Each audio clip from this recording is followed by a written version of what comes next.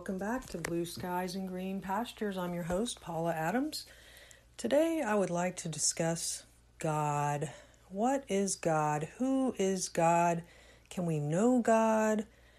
Is God something that we create in our own minds, or are we God? Is everyone God? Well, the Bible answers those questions for us, and the world is also the proof that God exists. So let's just jump right in. I only have a few minutes that I wanted to get this down, and I hope that it will be worth your listening time. I do appreciate your taking the time to listen to my podcast, because I know that there are many other podcasts out there. So, thanks again for listening. Okay, God. This is something I thought about this morning. God is not an abstract concept or construct. God is not abstract. Okay, so what does that mean? That means that God is something that is real. It is something that He is something that has characteristics, has His own defined variables. He has traits. He has an existence apart from what something else imposes upon Him. For example, a couch. I'm looking at a couch right now. That couch is concrete. It exists. It's not, I'm not making it up in my mind. I'm not deciding what its traits are. It's, a 6-foot long couch. It has 3 cushions on the seating area. It's made from a particular fabric, not a very nice one. And it was constructed in a factory. Well, God has traits like that. He was not constructed in a factory, but He has particular characteristics apart from anything that we might imagine Him to be. And the only way we can know anything about Him, apart from just knowing that He exists, because we exist and the world exists, we know that there's a creator just by looking around, because it is illogical for there not to have been a starting point for the world. Whether you want to say that the world was created through an explosion, well, if that's not what the Bible says, but maybe some people could interpret it that way. But even then, the hydrogen and oxygen and carbon and all these things, they had to come from somewhere. And that somewhere was God. God created the world and everything in it. But we know that God exists. So we can see that in His creation. But He also left us His written record. So back to God and His character traits. So how can we specifically know what God is like? Well, we have to read what Jesus said about God, because Jesus came as a representative of God, and He showed us God's characteristics. And the most important one for all of us is that God is merciful. He's merciful and He's gracious to those who believe in Him and who honor Him. And we sometimes use the word fear because the Bible uses that word, but what that means is to respect God as our authority. And you can't truly respect God if you think He is an abstract concept, or if you think that you get to define his characteristics. So that's why we have to read the Bible, see what Jesus said about God, see what the Old Testament says about God. So I highly recommend getting a book on the character of God and read all the verses. God is holy. He's righteous. He is patient. He is kind. He rewards those who put their faith in him. He punishes those who rebel against him. He is a God of justice, and he is a God with a plan. And God's plans, he can change his mind. He can delay his plans. So his plans actually kind of sometimes depend on us. And that's hard to explain because God is not dependent on the time passing. He's outside of time. That's one of his characteristics. We live in time. Like right now, it's 9:52 a.m. and tick, tick, tick, the time is passing. I'm getting older, and in a couple months, it's going to be the end of this year. A calendar, we have clocks, we have seasons, but for God, he is outside of time. So how can we cooperate with God? That's kind of hard for us to understand, but we can read in the Bible that when, for example, God gave Jonah an assignment, and he told him to go to the people of Nineveh and warn them that they were about to be destroyed because of their extreme sin.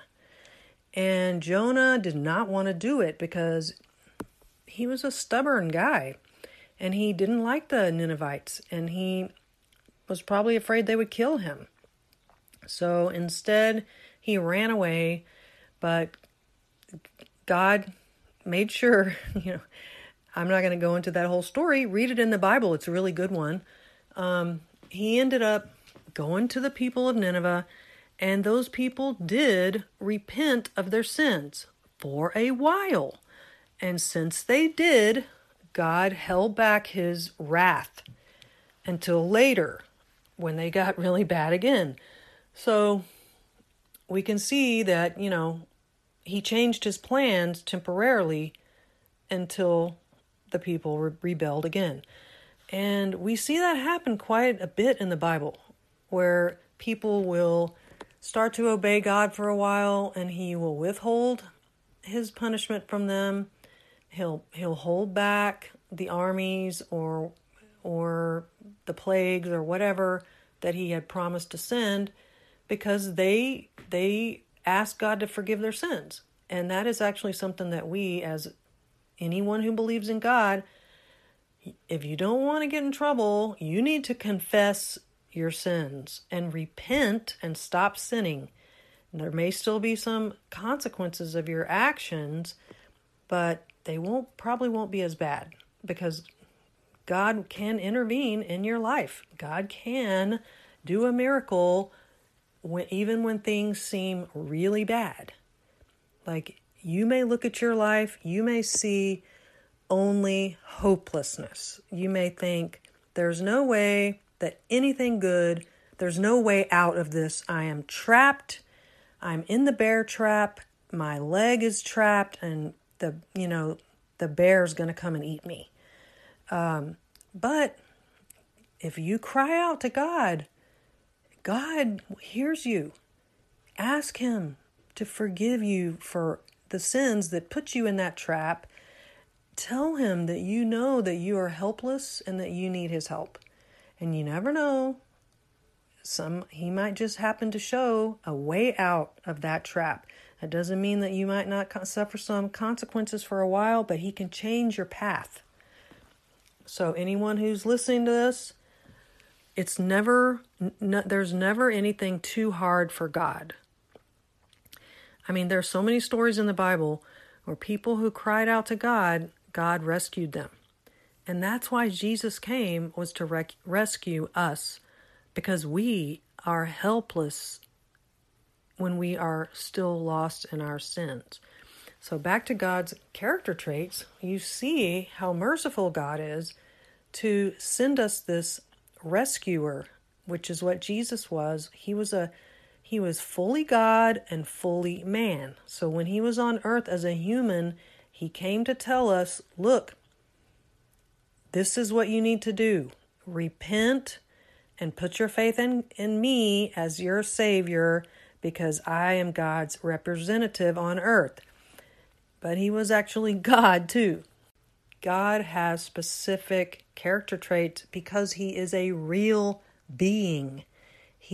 We don't get to define God. Okay, we know that God is love, but that is a comprehensive, that is a general term that covers all of God's character traits. So everything God does is right and good. However, he is also unable to sin, which means that he will judge this earth eventually, because Satan is very good at deceiving people. And so one of the ways he deceives people is through spirituality and the idea of New Age beliefs. New Age spirituality and fake Christianity tells people that they get to define, the way they think God is. But that's not it. You have to read your Bible. There's only one God, and he has defined traits. He defines himself.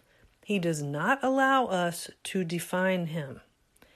I pray that you will seek him today. Jesus says if you will knock on the door, he will open it.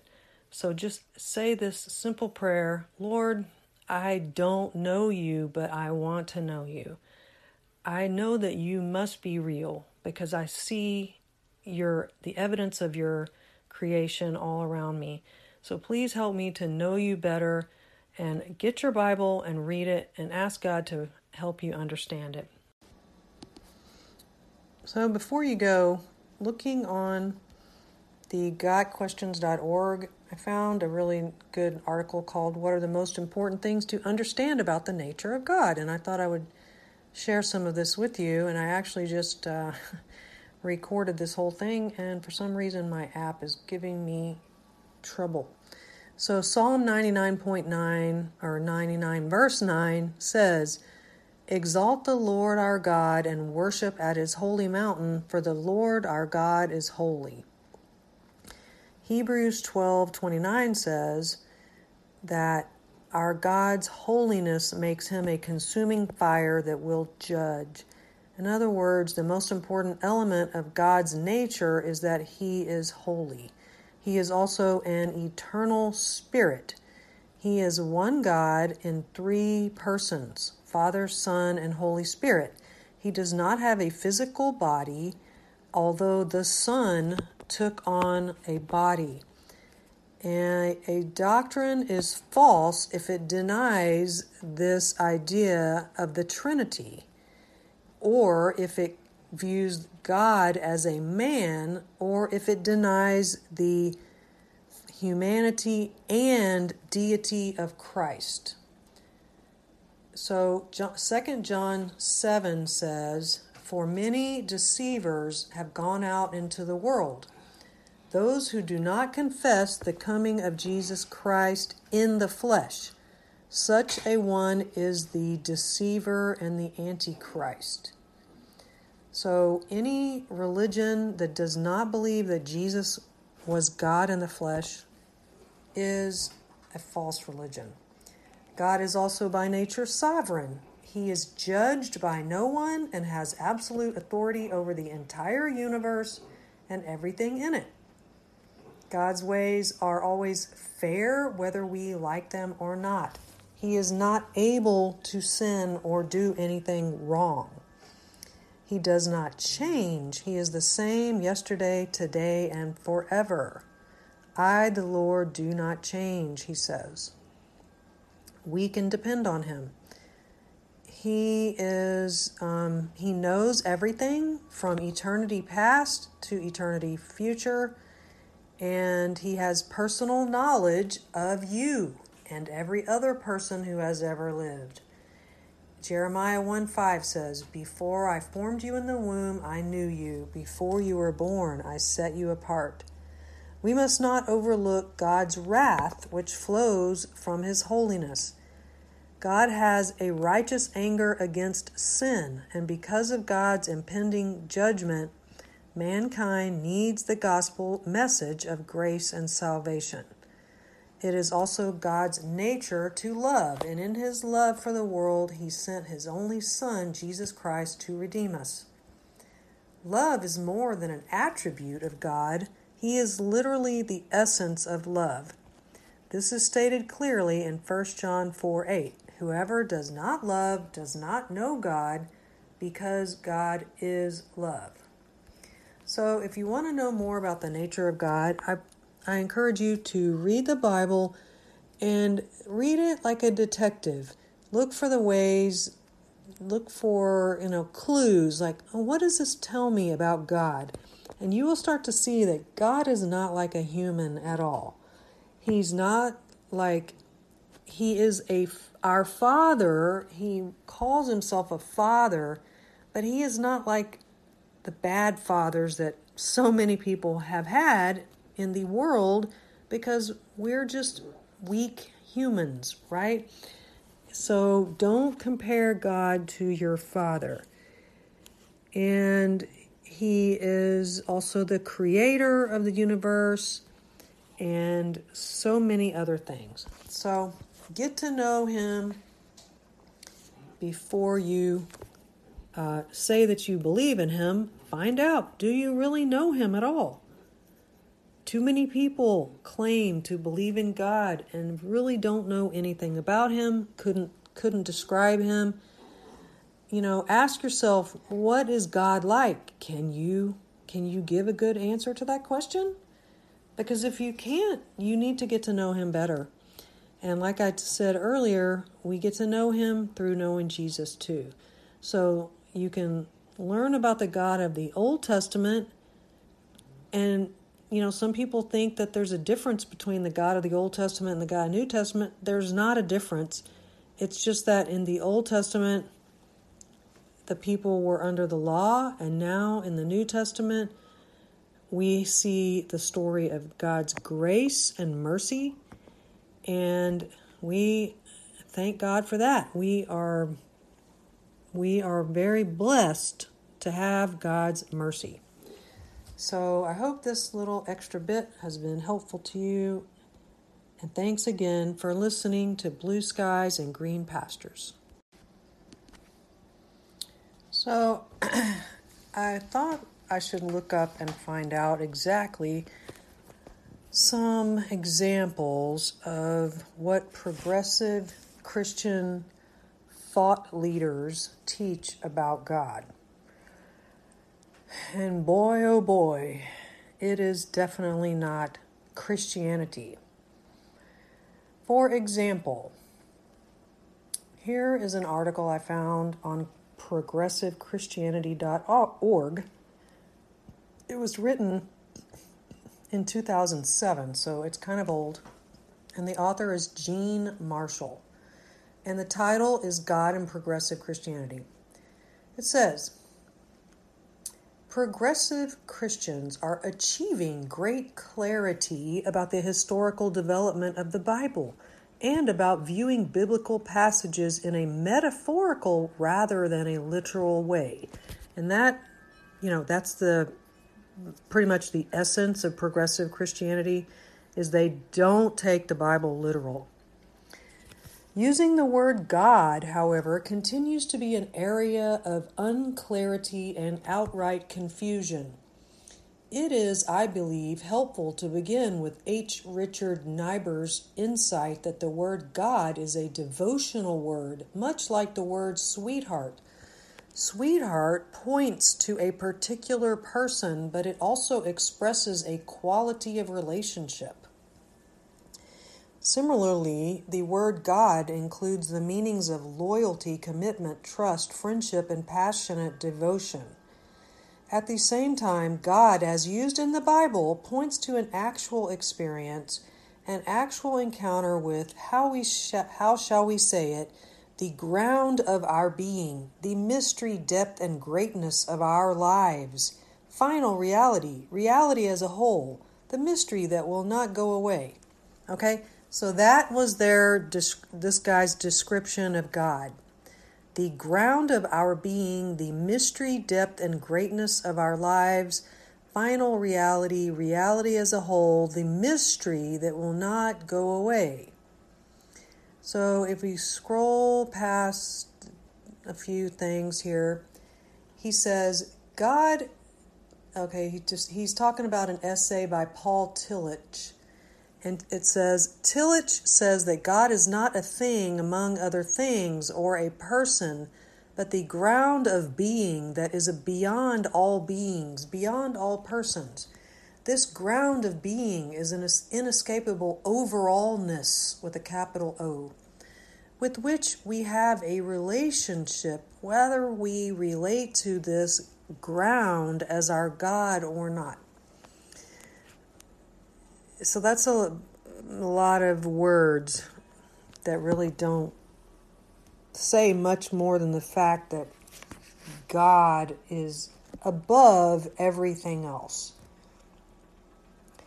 Later he says, this active, often fierce process moving toward us in every moment is our relationship with God, the God that Jesus worshipped, and the God that the Bible insists is our only appropriate worship. This biblical God is not a being among other beings, not a supernatural being among other supernatural beings, not a being at all, not a person nor an inanimate thing or a collection of things, but being as a whole. Okay, I think we get the idea here that he's saying that God is more than everything else. We get that idea. Most Christians, including progressive Christians, tend to see God as a supernatural being, a being alongside other beings, a super being in another world of beings. This view is not the biblical view of God. When the Bible and other Christian classics seem to refer to an otherworldly person, we need to remember that these writings are poetry, ancient poetry. The biblical writers were using mythic language. People who lived in pre-modern times had no difficulty using mythic language. It was their way of talking about their life experiences. They were not literalists who believed that they could visit this super place and pull on God's beard. Literalism is a modern construction, a heresy, a departure from the origin of Christianity. Many great theologians all reject viewing God as a thing or a person. Well, I don't think if you listen to what I just said about God in my earlier in the podcast, I never said that he was a thing or a person. Well, maybe I said he was a person, but maybe personality would be a better thing. He's not a human. Let's put it that way. Hang on just a second.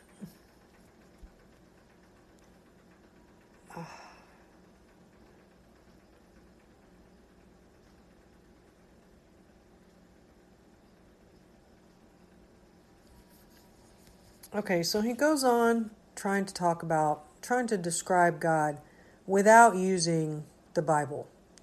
And that's pretty much what progressive Christians do, is they just come up with all this gobbledygook. Our curiosity and openness to know more about nature and humanity is an experience of the infinite mystery. Curiosity about reality is openness to God. So it's just New Age spirituality, blah, blah, blah. Why?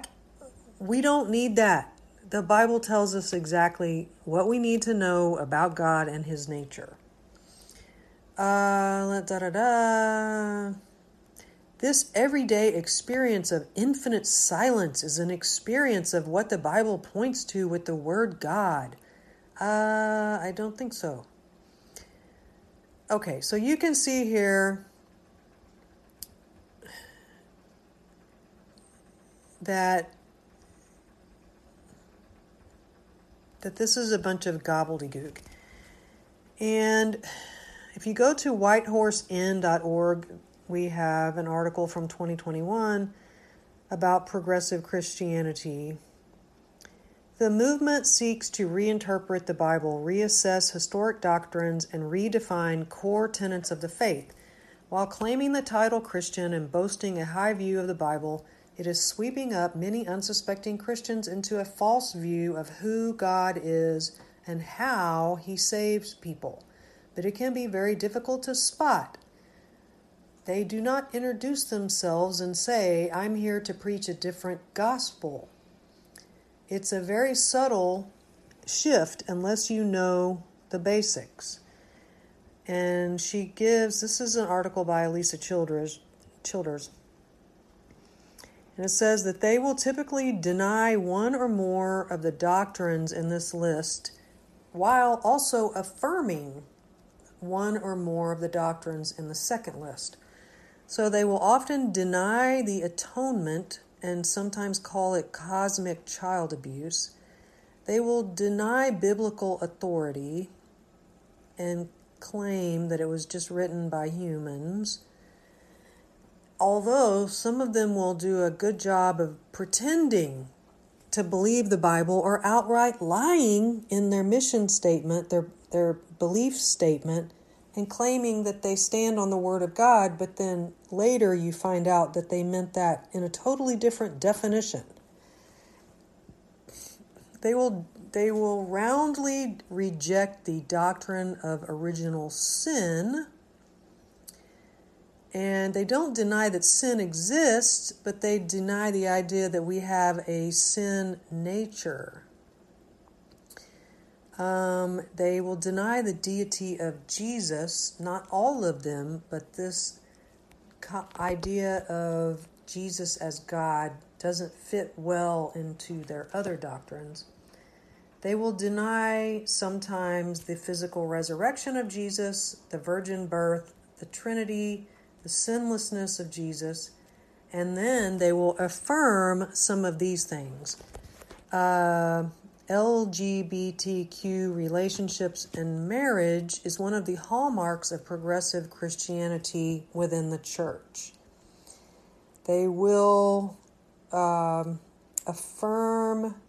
that everyone goes to heaven.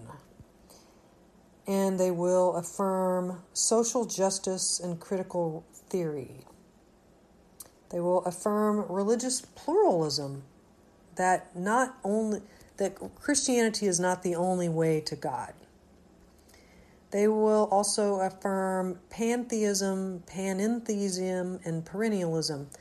Progressive Christians promote the idea that different religions share the same truth at their core, and that divine reality can be discovered through mysticism and contemplative practices. So the next time you read a book, listen to a podcast or sermon, put the writer or speaker to the test. Do they deny one or more doctrines in the list? And this is my point. You may not be able to tell from one sermon. So before you support a preacher, you need to look into them, because everyone is suspect these days. That's why I like listening to the old preachers who were extremely traditional and stuck to the old doctrines. But even today, even some older preachers can't be trusted. So if you want to know more about progressive Christianity and the lies that they teach, you can go on YouTube and you can listen to some of the, Brian McLaren is a really bad one, and there's some others There was a guy named Marcus Borg who he was already dead now, but he was considered a widely known and influential voice in liberal Christianity who denied most of the traditional established beliefs of the church. So if you hear the word Borg, run away. So sorry to keep on adding to this podcast, but I just think knowing God and what the Bible says about God and interpreting it correctly, I admit that there are different interpretations of Scripture. I'm aware of this, but ask yourself, does this make sense in the overall picture of the Bible, what the Bible is teaching? It's not that complicated. And one thing I've noticed about these progressive pastors, they make it all very complicated. Like that article I was just reading, what a bunch of nonsense. There's no reason for that. They're trying to make it very mystical, very just like the Gnostics in Paul tried to warn people about in the Bible, and John also. They want to have some secret knowledge that only they have. But Jesus did not come to bring secret knowledge. He says, whoever has ears to hear, let him hear. And he says, if you want to know me, here I am. Come and get to know me. But that means you have to not be prideful. And that's the one thing I really see in all progressive pastors is this pride and arrogance against the God of the Bible. And they want to remake him in their own image. They want to make him fit the culture that they live in. They want to be popular. And they want to be the ones who get to define God. So as I've said earlier, we don't get to define who God is. He is already in existence, and he has already defined himself as the great I am. And nothing else matters, so beware these false teachers. The following is a writing from progressivechristianity.org entitled, I Am God. Now, I am reading this the way it was written, but the point is not that I believe in this. The point is that this is heresy. Okay, this is what it says, and this was just written October 22nd. The mystic, seeking first-hand experience of the divine, soon discovers that the entire universe is conscious and alive, saturated by an all-encompassing and loving presence. In this sacred and timeless consciousness, God is revealed as both self and creation, and a great peace begins to melt humanity's fever dream of scarcity and conflict. The inspired revelations shared here bring this awareness directly to you, an experience that is transformational, joyous, and liberating. Read these revelations slowly and consciously. Written in mystical consciousness, they carry its spiritual energy in their words and revelation. Discuss these verses with friends. Read them out loud. Approach them with a still and silent mind. Okay, I'm skipping ahead a little bit. I missed the part where it says, okay. Of course, you alone are not God. That would be colossal egotism. But when the idea of you dissolves in mystical consciousness, what's left is God, your truest self. Finally, you'll never really know God if you keep putting God far away, projecting this essence of yourself outside you. Believing the power is somewhere else diminishes it and leaves you waiting for a divine other to act, when that divine other is you. Instead of waiting for it to respond, recognize the power resides in you. Only by being God will you feel the full power and transformational possibilities of joy, love, and revelation.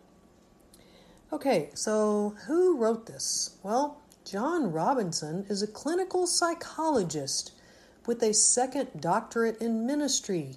He is an ordained interfaith minister.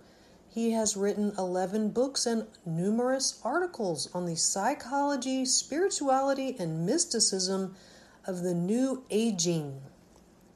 Not age, aging. And a frequent speaker at conscious aging conferences across the country. His recent book, Mystical Activism, Transforming a World in Crisis, argues that a mystical awareness of life is critical to our survival in the rapidly approaching climate crisis. His major works include Death of a Hero, Birth of the Soul, But Where is God? Psychotherapy and the Religious Search, Ordinary Enlightenment, Finding Heaven Here, The 3 Secrets of Aging, Bedtime Stories for Elders, What Aging Men Want, Homer's Odyssey as a Parable of Male Aging, Breakthrough, the Divine Human, The Final Transformation of Sacred Aging. Okay, so obviously not the God of the Bible.